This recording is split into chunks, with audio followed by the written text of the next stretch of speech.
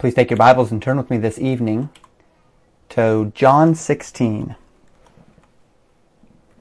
John 16 in your Bibles. We won't be there for a little bit, and in fact, we're going to be jumping around to several places this evening, a bit more of a topical message based upon what we learned this morning about the Holy Spirit. This morning, in the context of the Holy Spirit of God coming upon the man Saul and filling him for ministry, we spent some time learning about the ministries of the Holy Spirit, and the two specific ministries we spent time on this morning were the baptism of the Holy Spirit and the filling of the Holy Spirit. And we were very careful to contrast the two, recognizing that the baptism of the Holy Spirit is that which is exclusive to this age, as best we know from Scripture, the church age. But the filling of the Holy Spirit is something that transcended ages. And we understood from that Saul and many Old Testament figures did not go through what we would typically call the baptism of the Holy Spirit. This does not mean that they could not be saved, for we spoke of the reality that salvation is by faith. The baptism of the Holy Spirit is a result of our salvation, not the cause of our salvation, and that as Abraham believed God and it was counted unto him for righteousness, so too we believe God, the revealed Word of God, and it is counted unto us for righteousness. But let's begin this evening by quickly reviewing what we learned this morning. In the context of the baptism of the Holy Spirit, we learned that the Bible is not speaking of physical water baptism, but rather an initiation into Christ. And we gave the definition of Spirit baptism this morning this way. The baptism of the Holy Spirit is a divine, one-time transaction which takes place at the moment of salvation, whereby you are spiritually removed from your position in Adam and spiritually placed into Christ, thus judicially qualifying you to receive pardon for sin and eternity in heaven. So because you are no longer in Adam if you have accepted Christ as your Savior and thus been baptized by the Holy Spirit of God, you are no longer spiritually associated with Adam's rebellion, but rather you are spiritually associated with submission with the submission of Christ. And in doing so, you have your sin in Adam has been removed. You die with Christ and judicially have the sinless obedience of Jesus Christ imputed unto you, so that you can then receive redemption and God's wrath upon sin for your sin, and your sin nature can be satisfied. We then spent a few moments on the filling of the Holy Spirit, and we described it in two distinct but interrelated ways. So we defined Spirit filling as this. Spirit filling in Scripture describes a spiritual state whereby a person is under the control of the Holy Spirit and thus enabled by the Holy Spirit to perform either a specific spiritual task or simply operate under the general influence of the Word of God in daily endeavors. Spirit filling is often how we described God's divine enablement for a specific spiritual task, whether Old Testament or even in the New. But we also broadened this idea, remarking that more generally speaking, the filling of the Holy Spirit speaks of a believer who is regularly and consistently operating under the influence of the Word of God, so that according to Ephesians chapter 5, verses 18 through 21, to be filled with the Spirit is to exhibit a heart of praise, thanksgiving, and humility before God and man. And as we find ourselves in this state of submission, we are living generally filled with the Spirit of God. And the end of this filling is that we will bear the fruit of the Spirit in our lives. And we mentioned that this general filling of the Holy Spirit is essential for us to be in a place of readiness for the Holy Spirit of God to then be able to divinely and temporarily fill us with His enablement through His Spirit unto a specific spiritual task. So when God enables you to share the gospel in a way that you've never done before, or give you recall of verses that you had not thought of for years, you see the Spirit filling you and using you for that particular task. When God enables you to comfort a grieving brother or sister in Christ in a way beyond what you would consider your own capacity, as you're willing to be used, you are filled with the Spirit of God unto that task. When God gives you tremendous clarity of thought or physical capacities beyond your scope of training in order to minister in a unique way, you are being temporarily filled with the Spirit of God unto a specific spiritual task. But the baptism and the filling of the Holy Spirit are just two of a number of ministries which the Holy Spirit performs in this world and in our lives, particularly as believers. The first one we're going to look at this evening is a ministry to unbeliever and believer alike, in different ways, of course. But the second, the rest of them, the other seven are specifically for those who have put their full faith and trust in Jesus Christ to be saved. So let's begin this evening with, you're there in John 16 verse 8, the conviction of the Holy Spirit. The conviction of the Holy Spirit. Now, Jesus tells his disciples in John 16 verses 7 through 11, "Nevertheless, I tell you, it is expedient for you that I go away. For if I go not away, the Comforter will not come unto you. But if I depart, I will send him unto you. And when he is come, he will reprove the world of sin, and of righteousness, and of judgment. Of sin, because they believe not on me. Of righteousness, because I go to my Father, and ye see me no more. Of judgment, because the prince of this world is judged." So Jesus says that the Holy Spirit's reproving or convicting power in this world will work in three directions. And notice it's toward the world, which Jesus Christ quite consistently contrasted with his disciples being those who are not of this world.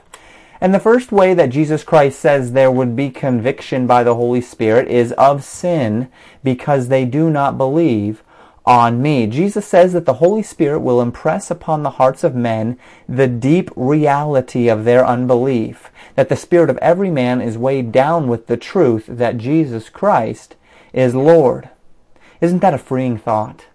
That when you engage someone about the truth of Jesus Christ, about the gospel of Jesus Christ, the Holy Spirit is actively engaging the hearts of men with you about this truth, about their identity as being a sinner and their sin of unbelief. Aren't you glad that you don't have to guilt people into accepting Christ, that you don't have to manipulate people into accepting Christ, for you know that there is one, that is the Holy Spirit of God, that is doing a work in the hearts of men that we could never possibly do? And so that it is our opportunity, our responsibility simply to share the gospel with those with whom we come in contact with, and then allow the Holy Spirit of God to do the rest. Jesus said to Nicodemus in John 3:19 that the sin of unbelief is the sin that keeps men under condemnation. He specifically said in John 3:19, "And this is the condemnation, that light has come into the world, and men love darkness rather than light, because their deeds were evil." He would say just one verse prior, "He that believeth on him is not condemned, but he that believeth not is condemned already, because he hath not believed on the name of the only begotten Son of God."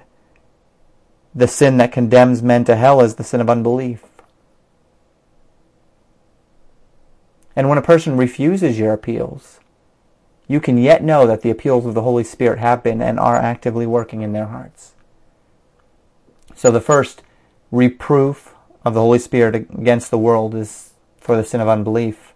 The second reproof against the world is, he says in John 16, of righteousness, because I go to my Father and ye see me no more. The Holy Spirit is also convicting the heart of the unbeliever that Jesus is righteous. Not just that they are sinners and that they have not believed and that they are in unbelief, but that Jesus Christ is righteous. That God has accepted Christ's payment for sin, and that has been proven by the resurrection and ascension. Because Jesus has gone to the Father, the Holy Spirit appeals to the reality that Jesus is indeed the one and only Savior that has been approved by God, that God has placed His stamp of approval that yes, indeed, this is the way to me. And as we live lives of obedience and share the gospel that we know with friends and strangers alike, the Holy Spirit is busy convincing men that God made Jesus to be sin for us, that we, 2 Corinthians 5:21, might be made the righteousness of God in Him. The third and final element of conviction that Jesus Christ taught in regard to the Holy Spirit's convicting power in the world, he says of judgment, because the prince of this world is judged. So they will first be convinced by the Spirit of God that they are in unbelief, then convinced that Jesus Christ is indeed the one who, through his resurrection, has the ability given by God to redeem them from their sin. And then finally, of judgment, of the consequence should they refuse. That the prince of this world is judged, that Satan is judged, that all who that are of this world will be judged, and that if they want to avoid judgment, that they must flee to Christ. Now, once a man believes the gospel of Jesus Christ, the Holy Spirit begins a work of sanctification within our hearts, showing us that things in our lives which are not pleasing to God must be taken out, and applying the teachings of the Word of God to us specifically. And so the convicting power of the Holy Spirit in our lives is to reveal to us more about the Word of God and allow our fear of God and our love for God then to compel us to remove those things that are wrong from our lives. We'll focus more on this, a little bit more on this, when we get to the teaching role of the Holy Spirit, which will be a little while still. The second broad ministry of the Holy Spirit, we spoke of conviction. The second, and remember the rest of these will only pertain to believers, is the indwelling of the Holy Spirit. In Ephesians chapter 4, verse 6, the Bible says there's one God and Father of us all, who is above all, and through all, and in you all. Literally, that God is above all things, and that He is working through all things. But notice as well, He, the Bible says, is in us. Not everyone in the world is being spoken of here, but rather those who are believers. Paul is writing to the church at Ephesus. He is writing in the context of believers, and he says that God is above all and through all and in us all. Who is this God that is in us? Say, well, Pastor, you said that the Holy Spirit is indwelling us. How do you get that from this verse? It says that the Father, the God and Father of us all, is the one that is in us all. Well, take a look at John 7, verses 37 to 39 on the screen. Jesus said, If any man thirst, let him come unto me and drink. He that believeth on me, as the Scripture hath said, out of his belly shall flow rivers of living water. But this spake he, here it is, of the Spirit, which they that believe on him should receive, for the Holy Ghost was not yet given, because that Jesus was not yet glorified. So when we accept by faith the gospel of Jesus Christ, when we yield to the conviction of the Holy Spirit regarding our unbelief, the Bible says that we are baptized with the Holy Spirit, we are placed into Christ, and at that same moment the Holy Spirit is placed into us. That's what Jesus was speaking of here, a belly that flows with living waters, similar to the statement he made to the woman at the well, that she would never thirst again if she were to receive the water that he was to give her, for it would be within her a spring of water bubbling up unto eternal life. The Spirit can live inside of us because we have been given a new nature. This nature is apart from Adam's sin. And the function of the Spirit within us is to produce in us the likeness of Christ unto good works. He gifts us for the good of the church. He teaches us right and wrong. He produces within us the fruit of the Spirit as a testimony of redemption. And we'll speak of each of these in turn. So Paul tells us in 1 Corinthians chapter 6, verse 19, what? Know ye not that your body is the temple of the Holy Ghost which is in you, which ye have of God, and ye are not your own? Paul tells us here that the Holy Ghost is in us, that indeed we are His dwelling place. We are His temple, given to us by God. Therefore, we do not exist to serve ourselves, but rather we exist to be a vessel through which the Holy Spirit may work. The unbelieving in this world, their body is their own. They use it for their own purposes. They push it to its limits. They abuse it. They are under the erroneous assumption that their body has been given to them for their own pleasure. But in fact, the Bible says that is not the case. And we who are believers are those who have recognized that our bodies are intended to be the temple of the Holy Ghost. Now, only believers have the Holy Ghost indwelling. And so only we can realize that purpose of being a vessel through whom the Holy Spirit may work. Broad ministries of the Holy Spirit, convicting ministry of the Holy Spirit, indwelling ministry of the Holy Spirit. The third one we'll talk about this evening is the sealing ministry of the Holy Spirit.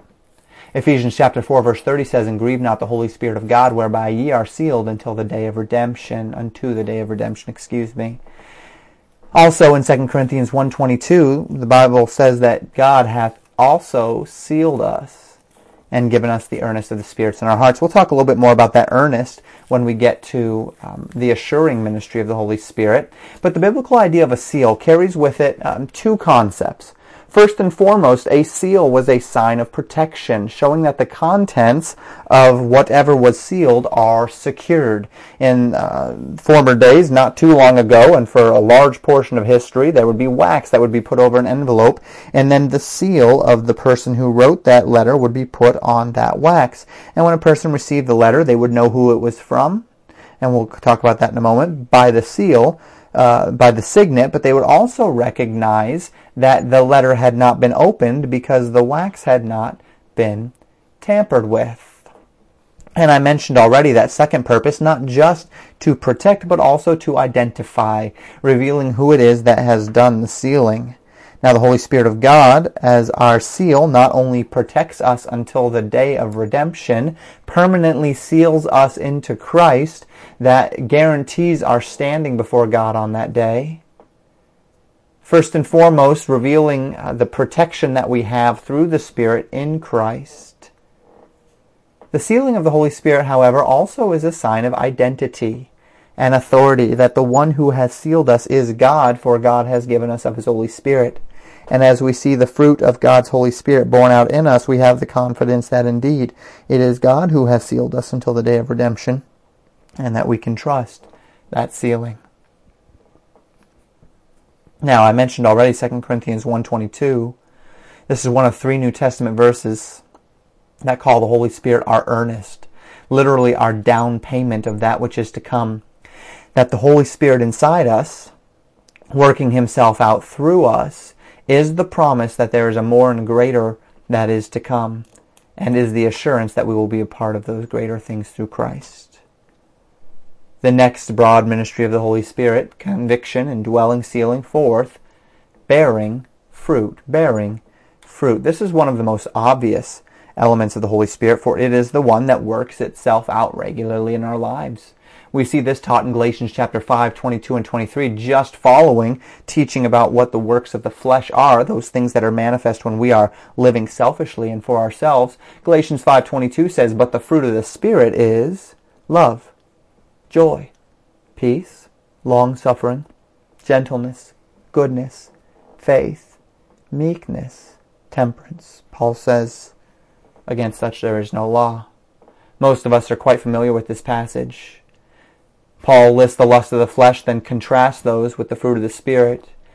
Now, let's be clear here. The fruit of the Spirit is the result of walking in the Spirit. Earlier we described what it means to generally be filled with the Spirit of God, that we would be filled with praise and thanksgiving and humility toward God and man.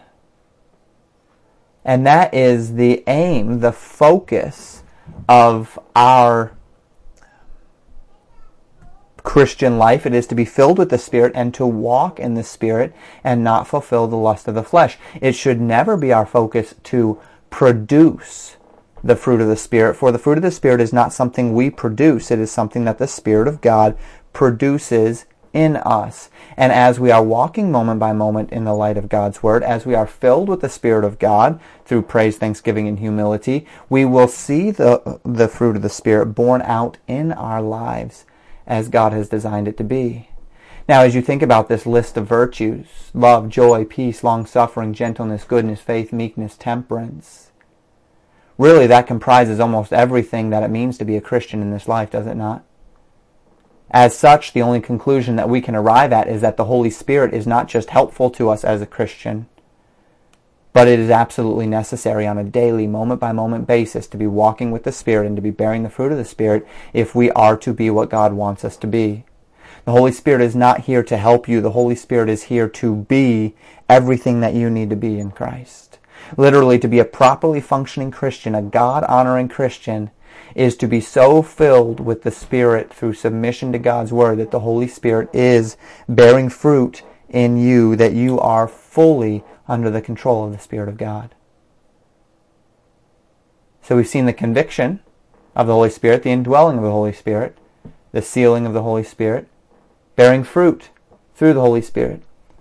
The next ministry, as we continue this broad overview, is the gifting of the Holy Spirit.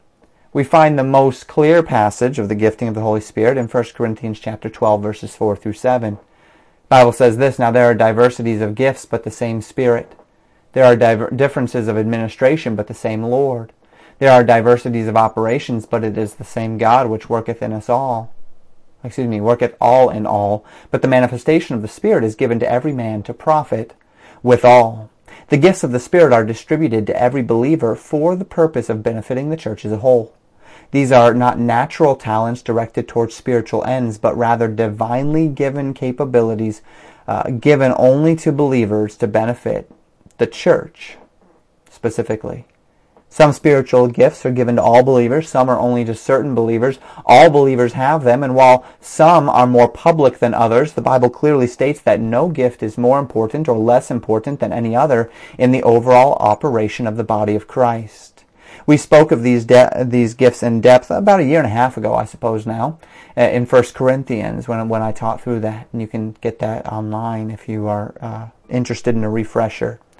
We reiterate that God's design in giving you these gifts, however, is that you can become an active, functioning contributor to a church. Right there at the end in 1 Corinthians 12, verse 7, "But the manifestation of the Spirit is given to every man to profit withal," to profit everyone. These gifts are not for you. These gifts are given to you for function in the body of believers. Follow me here. God gives you His Spirit to bear fruit in your lives as a means of sanctifying you and making you what you need to be as an individual.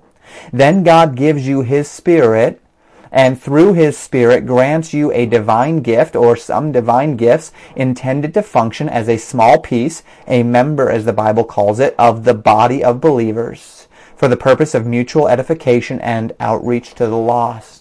Now, the implication of this for your life is that as a Christian, your life is not just about you and God. How many times have I heard that today? Well, my Christian walk is a personal thing. My faith is a personal thing. I don't need a church. I don't need to be a part of a fellowship. It's about me and God. I can have a relationship with God just fine without a church. No, you can't. If your Christian life was just about you and God, then why did God gift you for the good of the body of Christ? It's not just about you. God has designed each of us to be in a local church, busy about the work of Jesus Christ in our communities, using the divinely given gift as a small part of a greater whole for the glory of Christ in our communities as a part of a local assembly. And if we aren't serving in a local assembly, then on the authority of God's Word, you are missing a vital aspect of the ministry of the Holy Spirit within you, a vital aspect of God's design for you. Well, Pastor, you might say, I don't believe that. I believe that the gifts of the Spirit have been given for me to function in the greater body of Christ. That mystical body union of believers all around the world so that I can be a part of the body of Christ as a whole, gifted for that very purpose. But think about that with me for a minute. To serve the church, if it doesn't mean the local church, then what good is the gift? How many people out there are using the gift that God has given to them to serve the greater body of Christ? If you've been given the gift of administration, how are you going to serve the greater body of Christ with that? I challenge this thought, and I do so on these grounds. God has ordained the church, we know that. And as we see the church described in the New Testament, we see it as a body led by elders, supported by deacons, perfecting believers to do the work of the ministry and to the edifying of itself in love. We find that in Ephesians. What is a church without elders? What is a church without accountability and discipline? What is the church without stability and mutual edification to build you up for the work of the ministry? What is a church without the work of the ministry? To say that the primary meaning of the church in the New Testament is to describe a mystical body of Holy Spirit indwelled saints is to throw out vast amounts of teaching on the very character and identity of the church and how it's intended to operate. I guarantee you, if you're listening online today and you're not a part of a church, and you're using this message as a supplement because you don't want to become a part of a church, that whatever gift the Holy Spirit has gifted you with, that you are not using it to its fullest capacity. That however it is you feel you are being built up unto Christ, that you are still not being built up through the mutual edification of believers. You're being built up through the teaching of one man over the internet. You don't need the teaching of one man over the internet exclusively. You need the mutual edification of believers. Do you know what you need? You need elders who know you and who are holding you accountable to what is being taught, who are holding you accountable to what the Bible says, who are keeping you on track because they know you, because they love you, because they pray for you, because they're watching over you. You need a shepherd. You don't just need a man on the television, a man on the internet. You don't just need the men behind the books. You need a body of believers. You need iron sharpening iron. You need the mutual fellowship and edification of the body of Christ. And that is found, ladies and gentlemen, through the local church. Now, we are in a globalized society. We have internet, we have television, we have radio. Things have broadened. Praise the Lord. You can turn your radio on every day and get Bible teaching. You don't have to wait for this one man who gets tired to meet with you, and this one man who only has so much time in the day to meet with you, because you can just turn on Bible teaching anytime you want. But you know, it wasn't like that in 1 Corinthians 12. It wasn't like that in the New Testament, and that's not how God designed His church. God designed the church to be a local body of believers, just as He designed the family to be an immediate group of people. When we can say that the church is a family, we can say that our community might feel like family, our school might feel like family, whatever it is, our friends might feel like family, but you know, there's still a difference when it comes to those who live with you, who know you, who are blood related to you. With that being said, I say again, that inherent in God's gift, which He has given to you through His Holy Spirit, is the design that you would be attached to a Bible-believing church and actively ministering in your community under the authority of that church. You say, Pastor, I'm listening online, and there's no church near me. There's no church that is a local Bible-believing assembly. Well, may I encourage you? Start asking the Lord if maybe He'd lead you to start one. If maybe He'd lead you to be the groundwork. Find a New Testament Bible-believing local church who can plant a church in your area and be the first member of a Bible-believing local church. Say, God couldn't use me to do that. Maybe that's exactly what God wants to use you to do.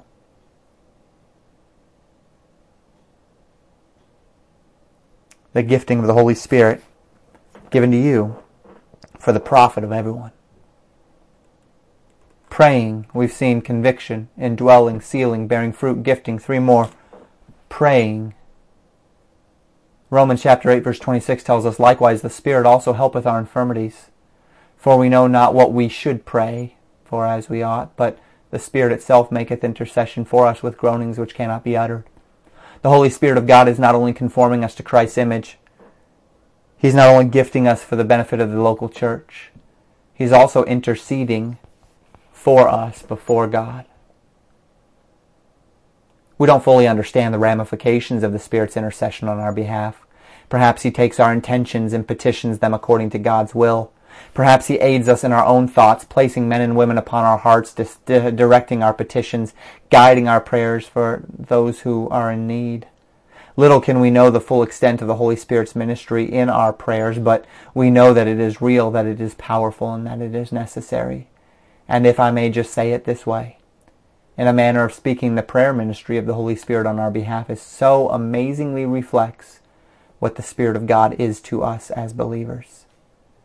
God has certainly told us everything that we need to know in order to be spiritually successful. He's given us all things in His Word pertaining to life and godliness, but all that we know about the operation of the Spirit of God serves to highlight just how much we don't know about the operation of the Spirit of God.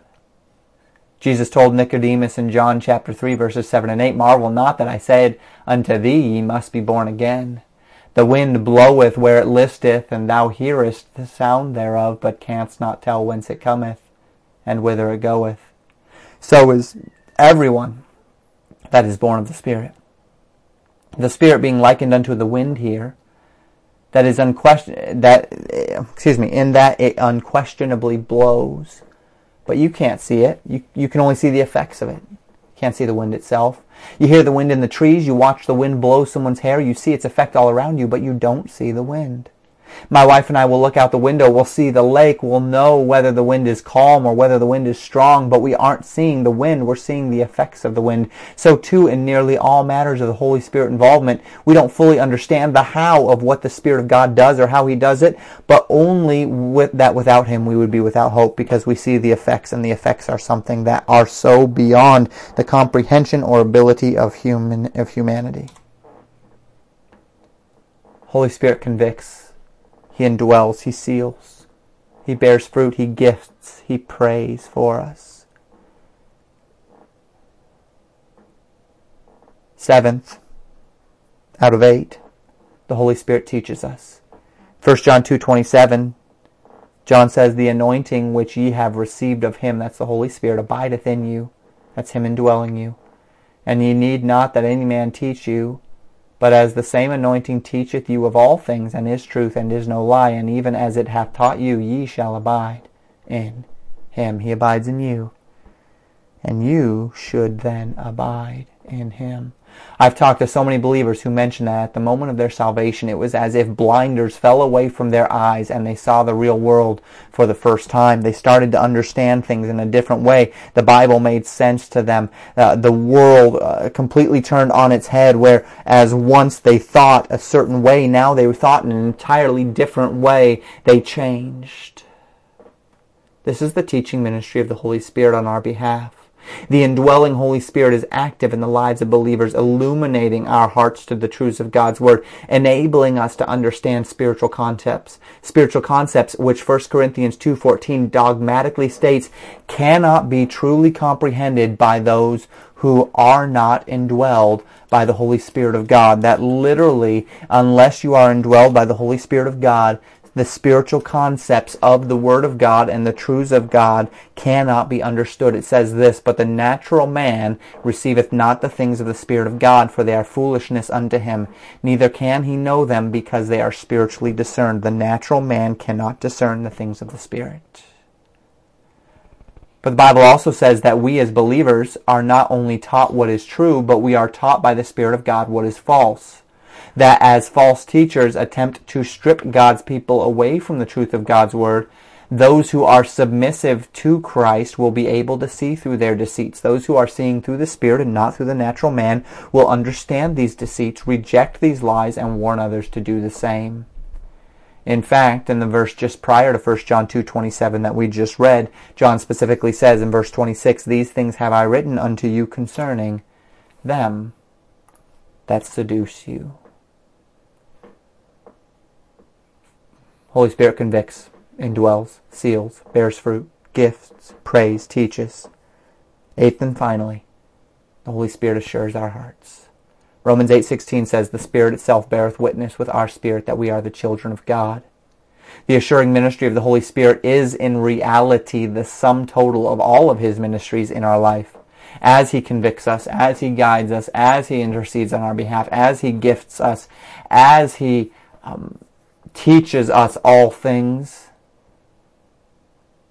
we recognize that the Holy Spirit is indeed within us, and that bears witness that we are a child of God. We read already in the sealing aspect of this sermon about the Holy Spirit being our earnest. Consider with me a second passage where the Holy Spirit is called our earnest, Ephesians 1. Which says this in verses 13 and 14, in whom ye also trusted, after that ye heard the word of truth, the gospel of your salvation, in whom also after that ye believed, ye were sealed, here it is, with the Holy Spirit of promise, which is the earnest of our inheritance until the redemption of the purchased possession, unto the praise of His glory. As we consider the various ministries of the Holy Spirit, we find the sum of it all is meant to be an earnest, a down payment of that which is to come. That as the Holy Spirit bears fruit in our lives, that as He teaches us spiritual concepts, that as He guides us into all truth, that as He intercedes on our behalf before the throne of God, that is a small taste of heaven. When a person makes a large purchase, one in which they don't have all the money to immediately pay it all at hand, businesses will often ask for a down payment, a large lump sum of money as an advance that assures the seller that the buyer will pay the rest. The down payment is a small bit of the whole, but it is enough to satisfy the seller that the rest will come. And as we see the Holy Spirit in our lives, and as He's working, He is the down payment on our behalf. That as we taste but a small bit of the Holy Spirit's power working through us, it is our assurance that the rest will come. The Holy Spirit is a small taste of heaven, a small bit of paradise, the paradise that we have to look forward to in heaven, where we are with God, where we will know even as also we are known, where we will be free from sin, where we will be surrounded with the light of life, with the joy that is in Christ. And this small bit of heaven on earth is realized as we walk with the Spirit and as the Spirit ministers in us. It serves to excite us and comfort us about our future. But the Holy Spirit of God, He also serves to assure us that we are indeed Holy Spirit indwelled, found in Christ. And because His Holy Spirit is working in us, He will finish the task which He's begun. We've covered a great deal of academic ground this evening, but far be it from us not to take these truths and to bring them close to home. Far be it from us not to take these truths and apply them to our lives in a real way. Ladies and gentlemen, you have an advocate, a comforter, a gift from Jesus Christ Himself to those who have called upon His name to be saved. Jesus said, it's good that I would go away because then you get to have this comforter called the Holy Ghost. He is your Christian life. Anything you do in this life that pleases God is done in faith born from the Spirit of God. Any Christ-like attitude or action that you can manifest is born from the Spirit of God. To whatever degree you understand the Bible, you have been taught by the Spirit of God. To whatever degree you have been a blessing to the church, to the local assembly, you have been a blessing because you've been gifted by the Spirit of God. If you are sure that you are on your way to heaven, you are sure because you have been assured by the Spirit of God. The Spirit of God is your life in Christ. But ladies and gentlemen, you can ignore Him. You can grieve Him. You can quench Him. You can take the gifts that God has given to you and you can squander them.